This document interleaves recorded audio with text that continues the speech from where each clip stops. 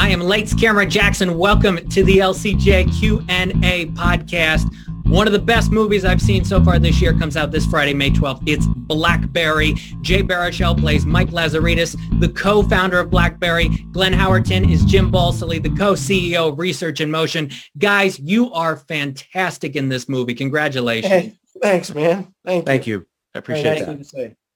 Yeah. Two of the best performances of the year. I got to tell you, my father was a BlackBerry guy. This is his 2010 Bold. Oh, fucking right it is. That's a good machine. That was a good machine. He loved it. And then he also loved his 2014 Classic, which he used. Oh, attaboy. That's my favorite. That's the one I missed the most. Which one is that? This is the Classic. They came out in 2014, kind of as a retro to the original. And he used it about a year and a half ago. He loved it.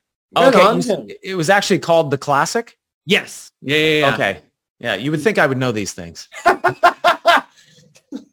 He loved BlackBerry, loved this movie. I love this movie. Jay, what fascinated you about this saga and these amazing devices? That I was a user, an avowed user for a long time. It was also just a super interesting story told super interestingly by Matts, Miller, and Johnson. And, and I also was just like, I love MJ's approach to cinema, and he couldn't make something boring if he tried. And so I knew that him telling this specific story was going to be spectacular. So I just was like, it was a very, very easy yes, please. It's a thrilling experience. Glenn, you are unbelievable in this movie. How did you get the ferociousness inside of you, prepare for a role like this? It's a feisty character. It's a heck of a character I think every actor dreams of. Well, thank you. That's very kind of you to say. Listen, anybody who's like, I've lived in LA for 20 years. Okay.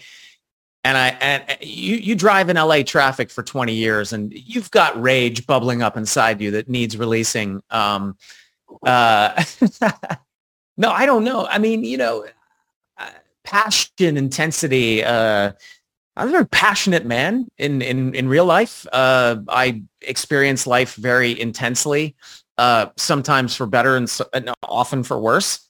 I'm hyper sensitive person. So playing intense people is extremely cathartic to me. I think if I weren't an actor, I'd have to be in therapy at least twice a week. You know what I mean? And when I say therapy, I mean like scream therapy. The kind of thing where you're just out in the woods, like screaming your head off. So, so it's just channeling that same kind of intensity, like, whatever it is that you feel strongly about. And in my case, it's usually something artistic or from a writing perspective or comedy, whatever. And just channeling that same sort of like feeling of passion and intensity to push through the obstacles that are put in your path, channeling it into a character who's passionate about different things. Yes. Jay, I have to pivot for just a second because one of my other outlets is animationscoop.com, run by Jerry Beck, one of the main guys at the Annie Awards. And you won an Annie for How to Train Your Dragon. You won an Emmy as well. What has the character of Hiccup meant to you throughout your life and career? Oh my God, man. Like, yeah, how much time do you have? Like three movies, 8 seasons of the TV show and some specials. And it was just an audition. I walked into a fucking audition and fell like ass backwards into my Star Wars. Like, rare is the day you go into an audition being like, you know what? I bet you I booked this, and I bet you it ends up meaning everything to a generation of kids across the world. You know what I'm like? It just doesn't fucking happen ever. So, I have nothing but love for Hiccup and nothing but respect and admiration for all the people for whom he's a hero. We're very lucky. The Dragon franchise, I hate using words like franchise when talking about something as special as a movie meaning something to people, but the series and the epic, the saga of How to Train Your Dragon is a lot of people's favorite thing.